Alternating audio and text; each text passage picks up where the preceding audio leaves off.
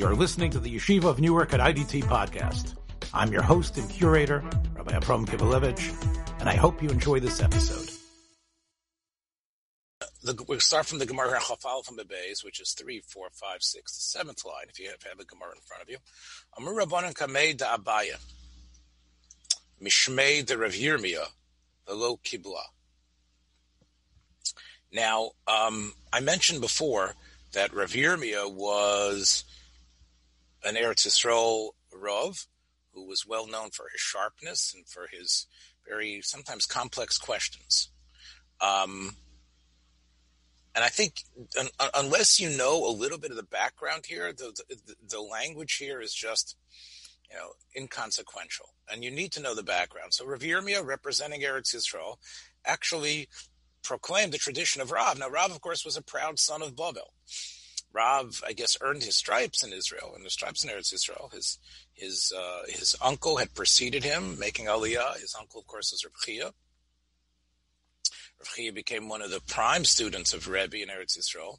And Rav himself, according to the Rambam and others, was zocheh to be on Rebbe's final Bezdin that determined what the text of the Mishnah should be and how it should be studied. And which wasn't just, a bunch of editors at Scribner's and Sons deciding the way a book needs to be read or the jacket cover. These were people who were deciding halacha. So Rebbe Rav was part of that great Bezdin that decided the halachas of the Mishnah and what gets in the Mishnah, what doesn't, and what should be the halacha, what should we follow. And so Rav is sort of a very much a bridge figure. And it's interesting that, although Rav goes back to Bavel, born in Bavel, goes back to Bavel, is known so much for his arguments with Shmuel, who stayed in Bavel. Here we have this alternate version of what Rav said against the Babylonian tradition. And it comes from, as you can see, it comes from Reb Zera, who also left Bavel to go to Eretz Yisrael. And Rav Yirmiyah was the explainer of what Rav meant. I guess that means it wasn't so clear what Rav was saying, but Rav Yirmiyah was the one who gave Rav depth in explaining what his opinion was. All that is important because, take a look. Amru Rabbanan Kamei da Abaya, Mishmei de Rav Yirmiyah. Abaya himself was a Rosh Hashiva. We all know about Abaya and Rava. And both of them sort of, although they were both in Pumbedisa together, they also sort of had their own yeshivot. And we know about that from the Gemara in Kedushin, about the student who goes to learn by Abaya. So Abaya had significant rabbinical figures always studying in front of him.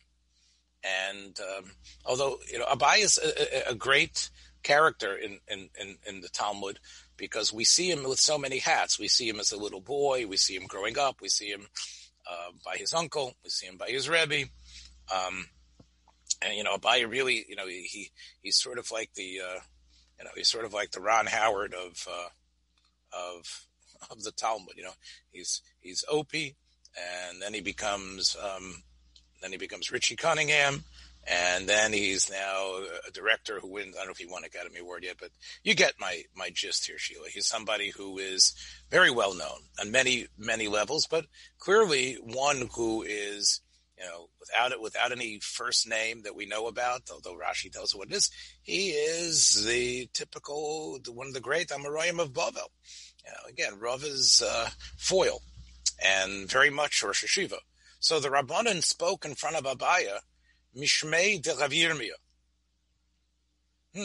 They told him Rav's opinion, and they also gave Rav Yirmiyah's explanation. Now, Abaya probably could have done the analysis on Rav's statement as well, but it was all a package deal from Rav Yirmiyah. Velo Kibla. And he did not accept it. Now, what does that mean, he didn't accept it? They told him over this idea, and Abaya heard it, and, in Yiddish we say, gemach mit the nose. In other words, you do with your nose, you turn your nose up to it. Maybe. Let's take a look at Rashi why. Shelo chashvo l'smoch al dvarav. Rav Yirmi had a big name, but I'm not necessarily going to say that. First of all, I don't even know if Rav said it, I guess, it sounds like.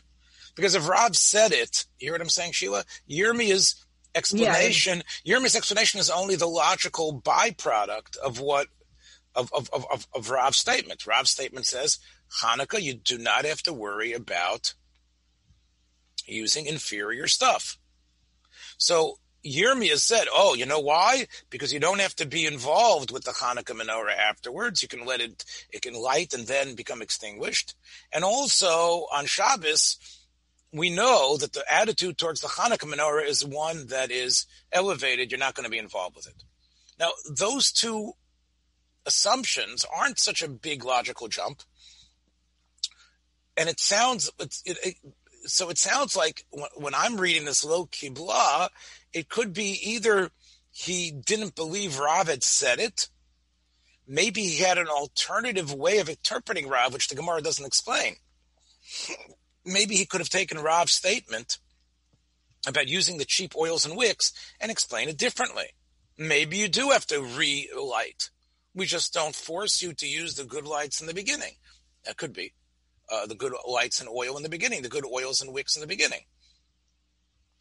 So the fact was it was Rav Yirmiyah, and what I'm adding is not just, I don't like Rav Yirmiyah.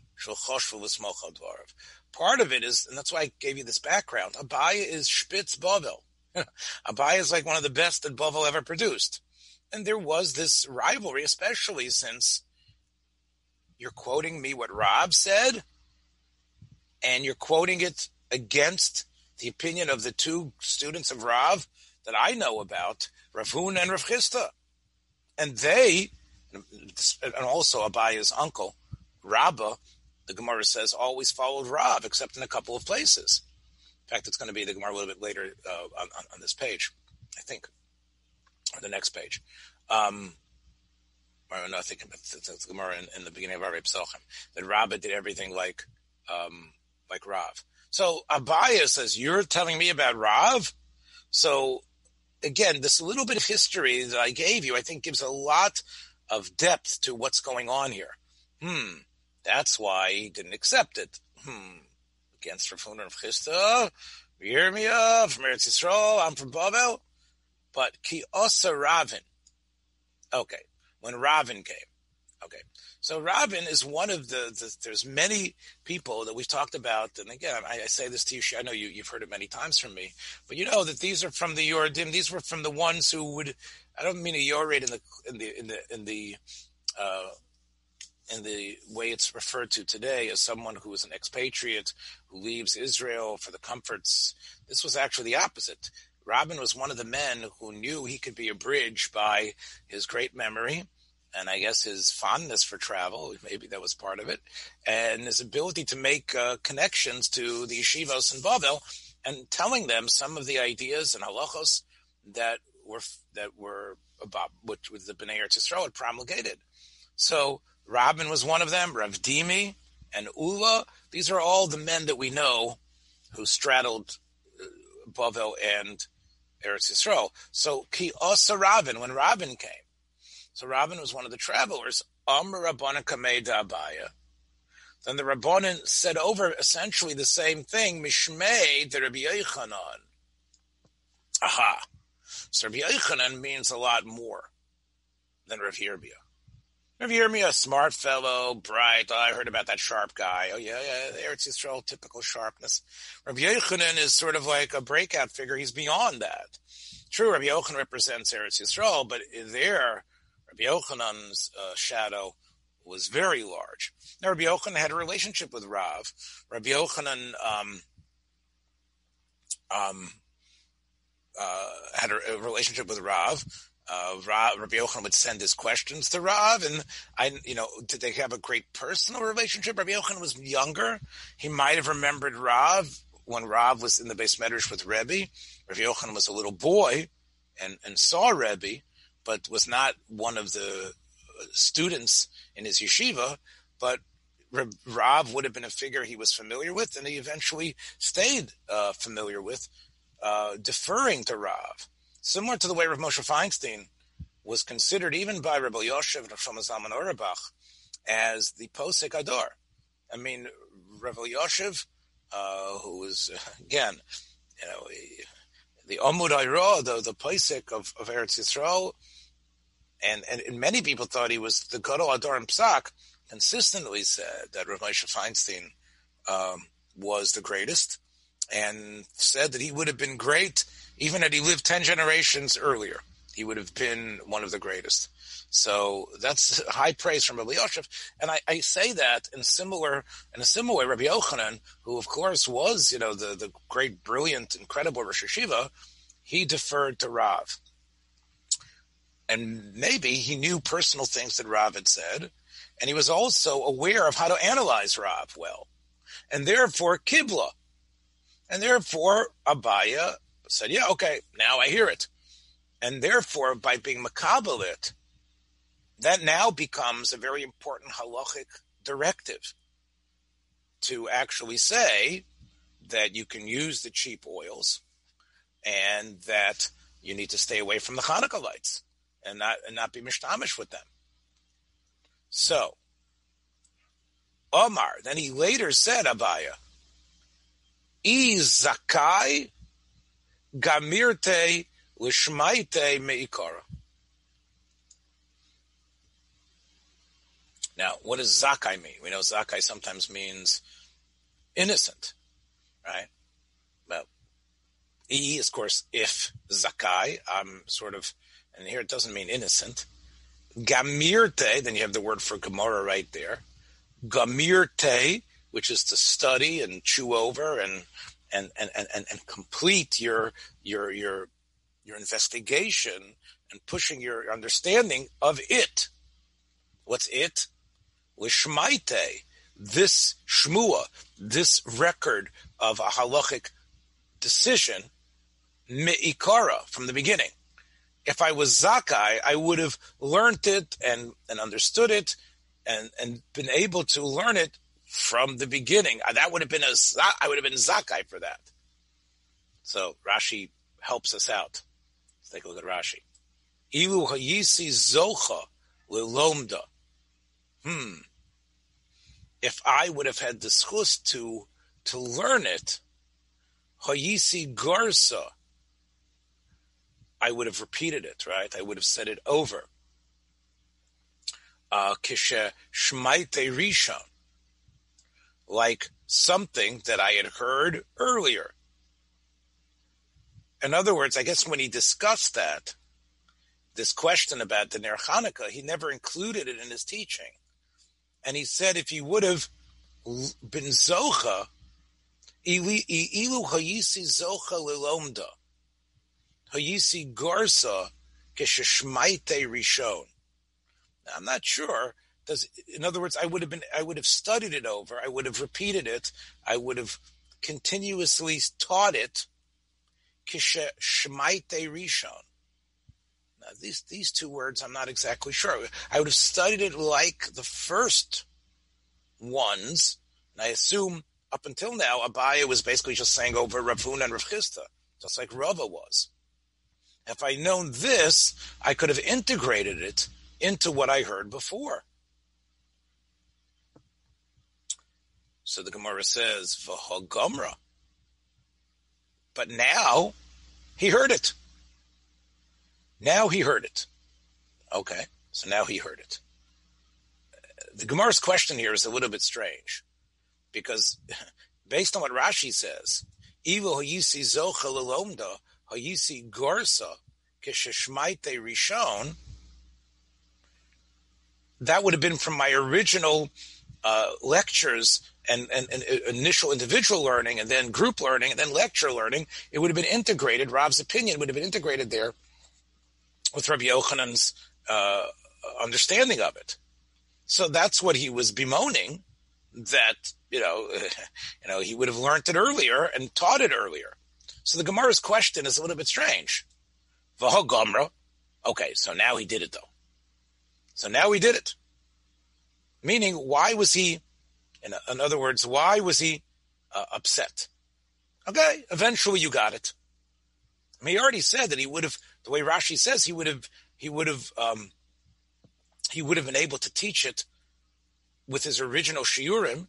How you see garza k'sheshmaite rishon, like Rashi says, from the words l'shmaite meikara, I would have taught it. It would have been one of in my original lecture series on Hanukkah. It would have included that opinion. I said, okay, now you changed your mind, v'hagomra, but now you did do it. So why are you bemoaning things? That seems to be the Gemara's question. Now, no one is saying that he was wrong in not accepting this from Rav Yirmiyah. He had his doubts. He wasn't going to doubt Rabbi Yochanan. Now he accepted it. So it's not that he's saying, I wish I would have heard it from Rabbi Yochanan first. He's saying, I wish I would have, the way Rashi is saying, I wish I would have, when I first became familiar with this information, I wish it was part of my pool of facts and understanding from tradition. That would have been good. The Gemara says, look, life is life. You always add information to your life as you go on. Why bemoan the fact and say, I didn't learn it well? That's what life is, getting new information. Hagamra. All right, you can't know everything right when you start. Life is meant to be a journey. And now you've learned it. Okay, originally you rejected it because it was Rav Yirmiyah, and you probably had your reasons to reject it, and those could be solid. You don't have to accept everything you hear from someone else. It's not Lashon Hara to say I don't believe it. I think there's been some static in the transmission. I don't think it's exactly what he said. Now that Rabin comes, and Rabin is one who's known to be so honest, and he's also quoting the great Rabbi Yochanan, that convinced him. But then what are you bemoaning the fact that you wish this was part of your mindset from before? So Gemara says there is what to bemoan. Nafka mina legirsa de yankusa, or girsa de yankasa, as it's usually said in my neck of the woods. Girsa de yankasa.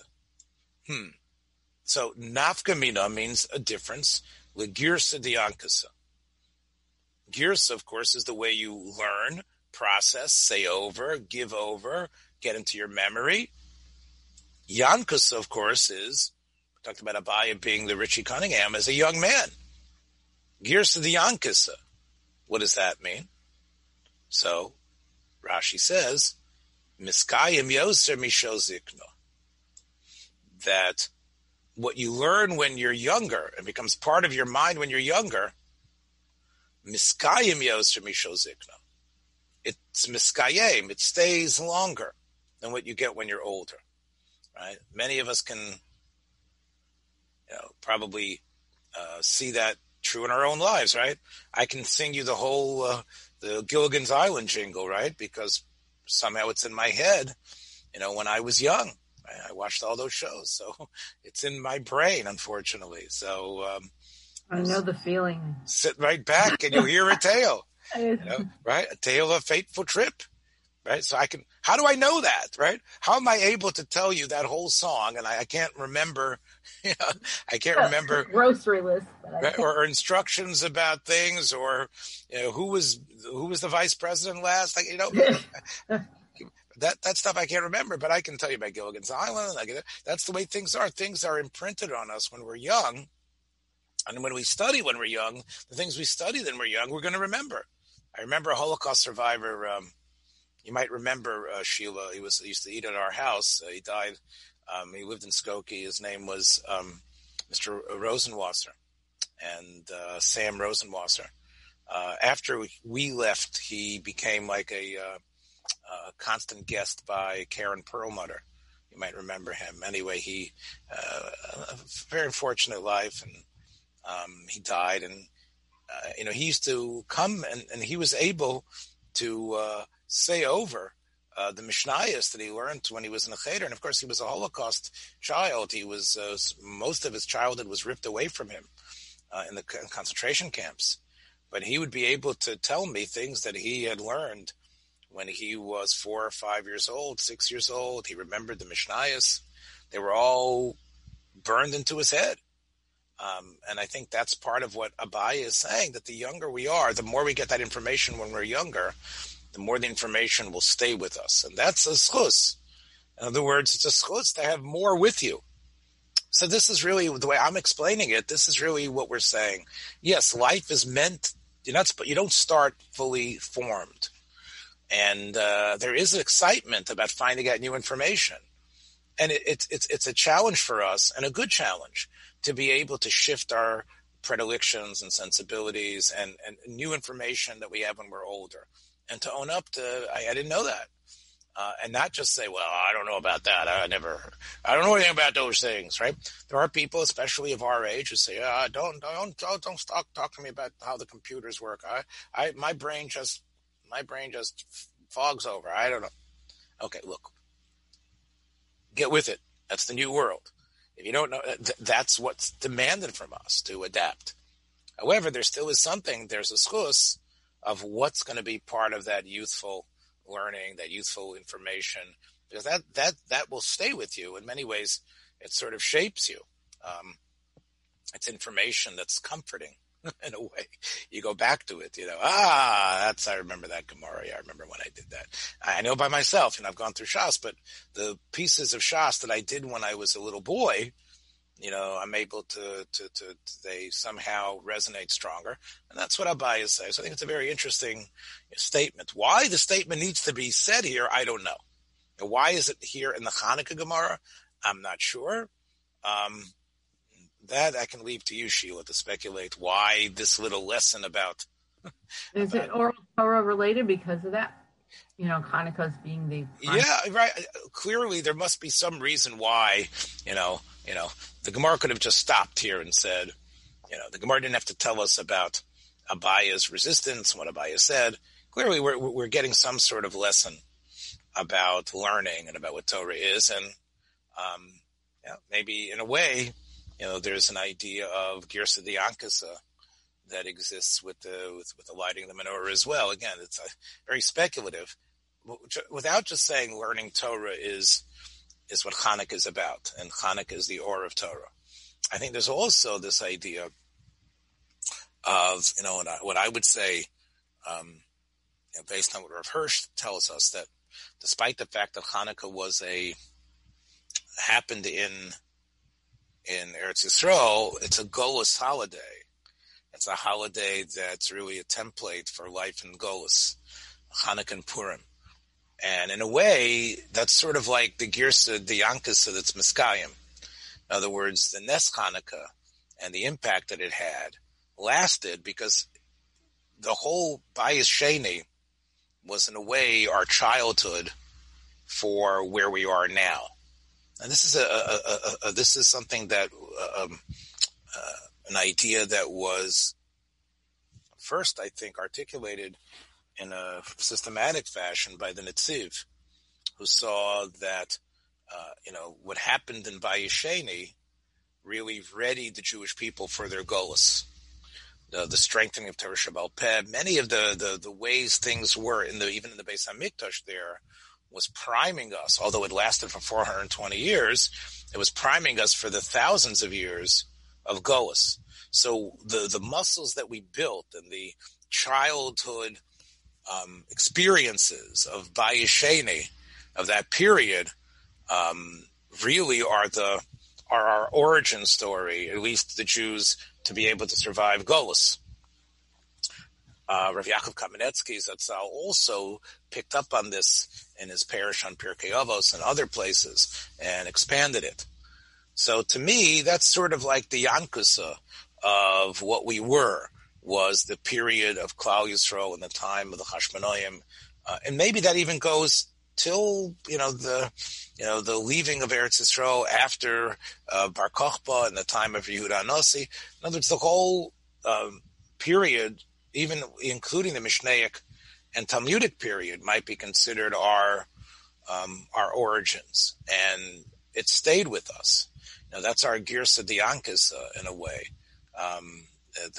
That's important to know. So the Hanukkah Ness and what it means has resonated.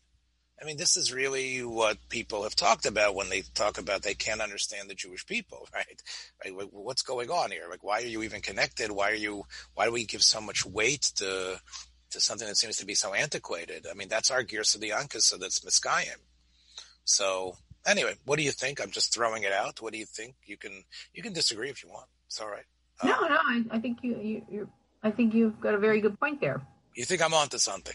Yeah, absolutely. Yeah, and it could be that's part of the reason why. That's an important thing to know, that especially as we're going to go into this holiday, it's sort of like something that's going to it got there early and imprinted itself on us, Hanukkah, and what it meant. And I think that's part of the reason why it has such lasting power. Despite the fact that it's not from the Torah. I would go even further to say that, and again, this sort of sounds like a conservative Jew. Now, the conservatives have this whole theory, and Reform especially, that Judaism was really formed in Bayis Sheni. In other words, they sort of see Bayis Rishon as a period of tribalism, and they didn't really. You've heard that. You've heard that. Yeah, and I am not. I am not saying this to you and to all our listeners who might be listening as truth, but this is one of the the ideas that you hear from them, that Ezra is really is the modern Moses, and there are some indicators that the Chazal understood things a little bit similar to that. Nothing like, of course, we believe that Torah Sheba'al Peh was there with Moshe Rabbeinu, and Klal Yisrael in the Midbar kept Torah Sheba'al Peh, and it was through Bayis Rishon, but there has been this theory about that the real Jewish identity was formed, by the Sofrim and Bavel, and then going back to Eretz Yisrael and Bayis Sheni. That's because that is the great, brilliant literature that we have of the Mishnah, the Talmud, the Midrashim. So I think that not subscribing to what they're saying, but recognizing how crucial that period was. That was a period that Torah Sheba'al Peh grew, and that was. In our sense, although we had a Yankasa at the time of the Ovos and the time of the Shoftim, but for us, our real childhood that we really still think through is really that period of Bayis Sheni, and Hanukkah, comes quite early there. And think about the fact that for so many Jews, and some people will say this is an American byproduct of Hanukkah arriving at the same time as Christmas. But think about for how many American Jews, especially of our vintage, Sheila, Hanukkah is sort of like, hey, that's the Jewish holiday, right? Now, you could say that's only because, it's Umas Christmas, but there is something about its staying power Hanukkah has.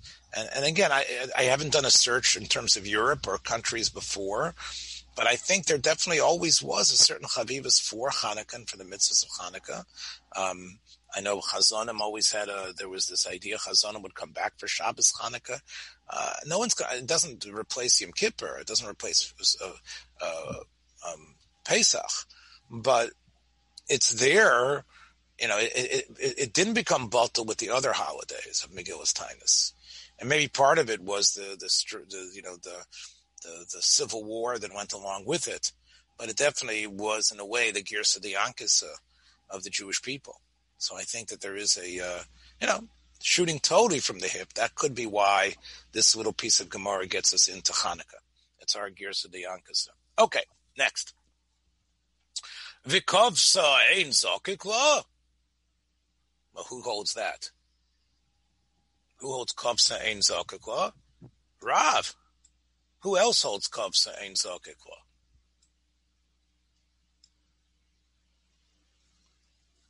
Rav Chisda, according to Rava.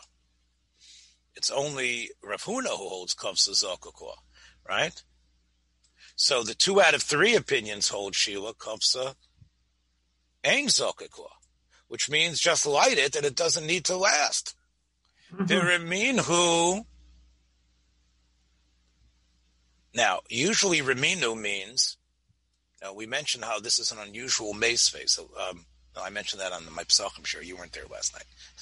But the first daf in Pesach, we have a lot of mace phase. that are connected to psukim, which is unusual. Usually meisves come from mishnayos and brises. I don't know if you noticed that, right? So, but Raminahu is usually two brises against each other, a mishnah against a brisa.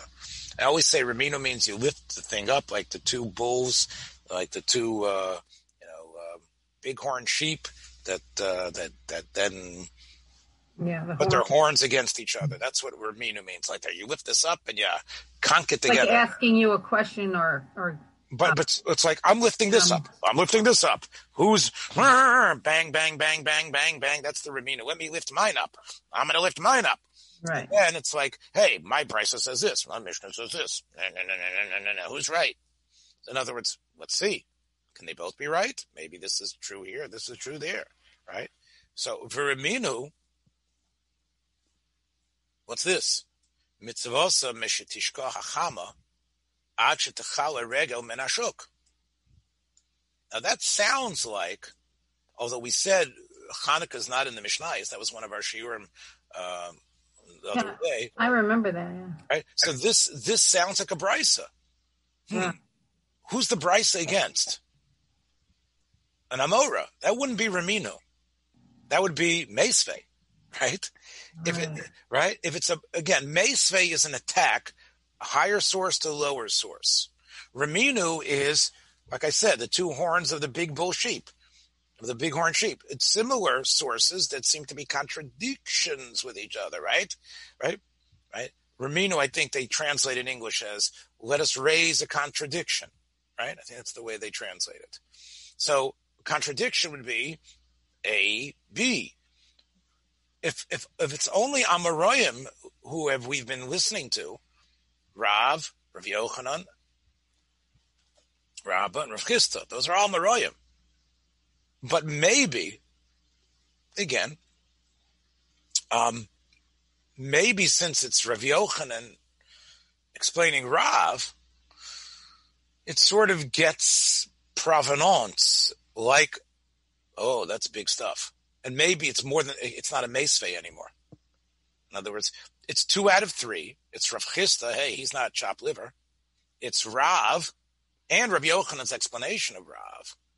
So that already coalesces into something as strong as a Mishnah or a Brisa.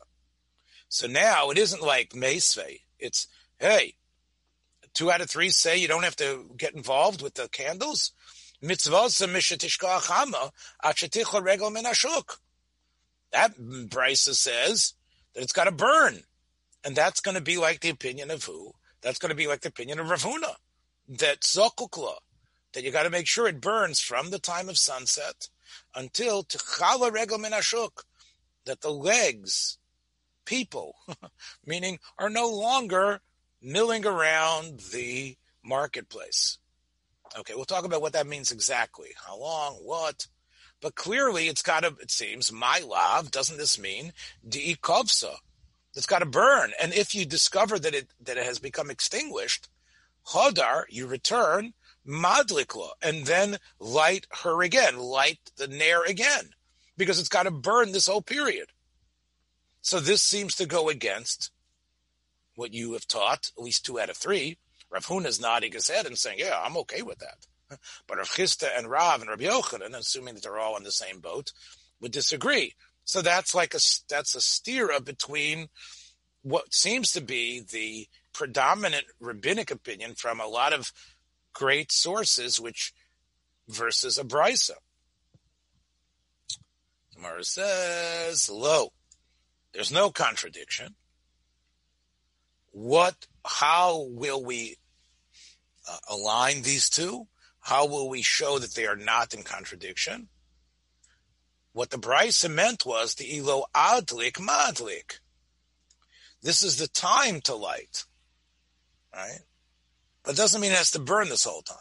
It could go out, seemingly, right after you light it, but this is the period where it needs to be lit.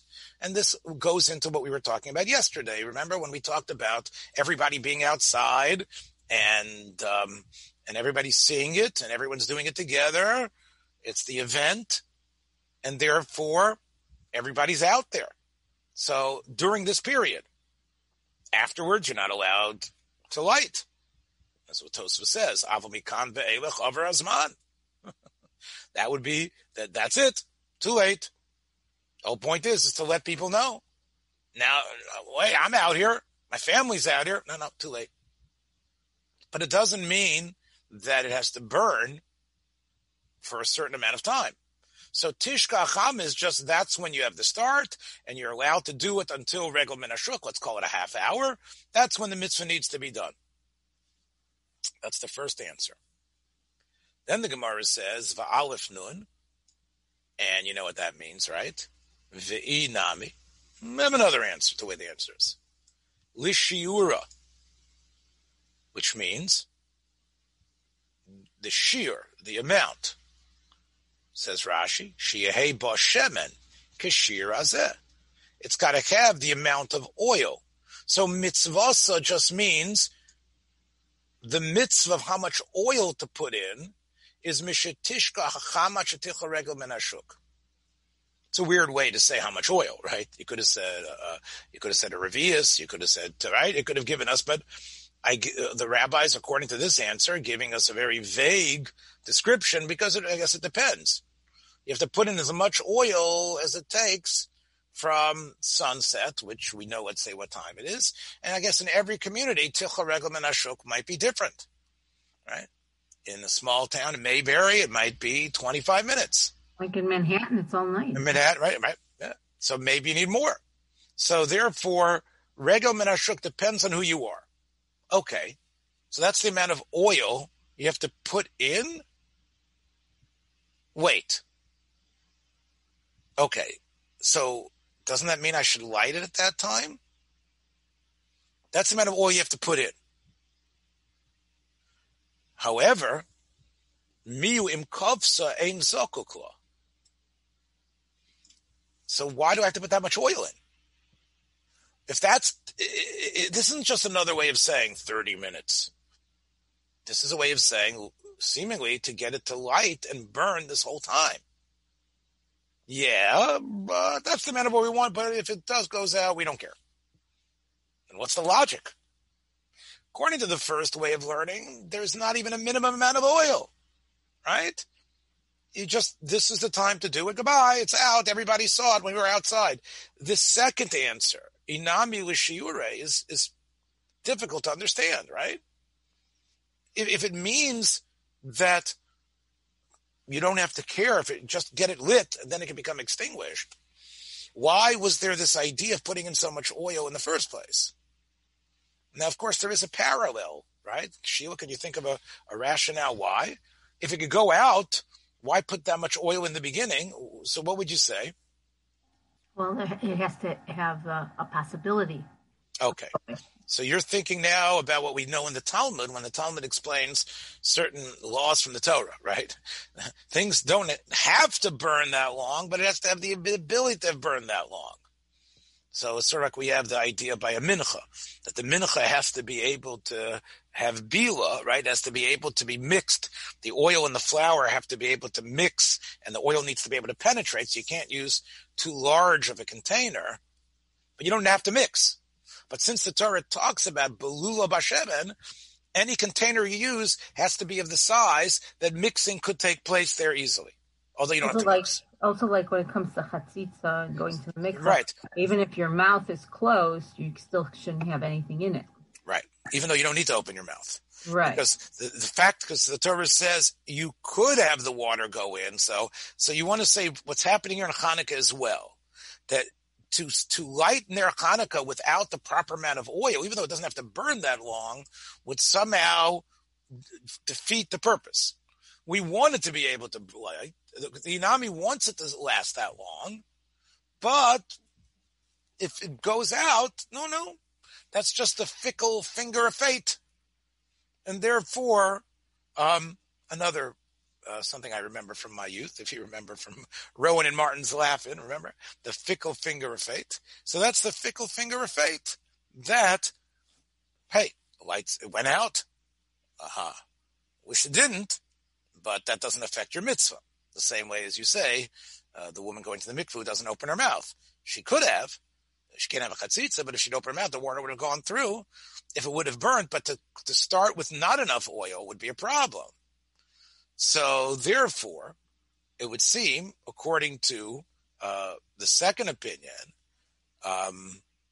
you should put that much oil in, and you probably should be lighting at sunset as well, right? Right. So the words mitzvasa mishetishka hachama probably also means to light during that time, even according to the Inami. Right? The first opinion definitely is reason makdim mitzvahs. You want to get it lit then you can light it throughout this whole, let's say, 30-minute period. According to the Inami, you probably should light it then and have enough oil. The oil goes out. All right, too bad, but the mitzvah was done even without. At least it had the potential to burn. So you don't need to maximize that potential. You don't have to use the ultimate oils or wicks that you know are going to burn. At least it has the possibility, and it's not crazy. And I guess putting it in the wind might be a problem. Right. Putting it in a place where there's no way it could have lasted would have been a problem. But at least this way it could last. It doesn't always last. Maybe statistics tell you that the lights get extinguished 30-40% of the time, but that's good enough. And that would be according to the second opinion. Okay, tomorrow we'll take a look and see how. Thanks for joining us for another episode from the Yeshiva of Newark at IDT Podcast. Be sure to subscribe on your favorite podcast app so you don't miss a single episode.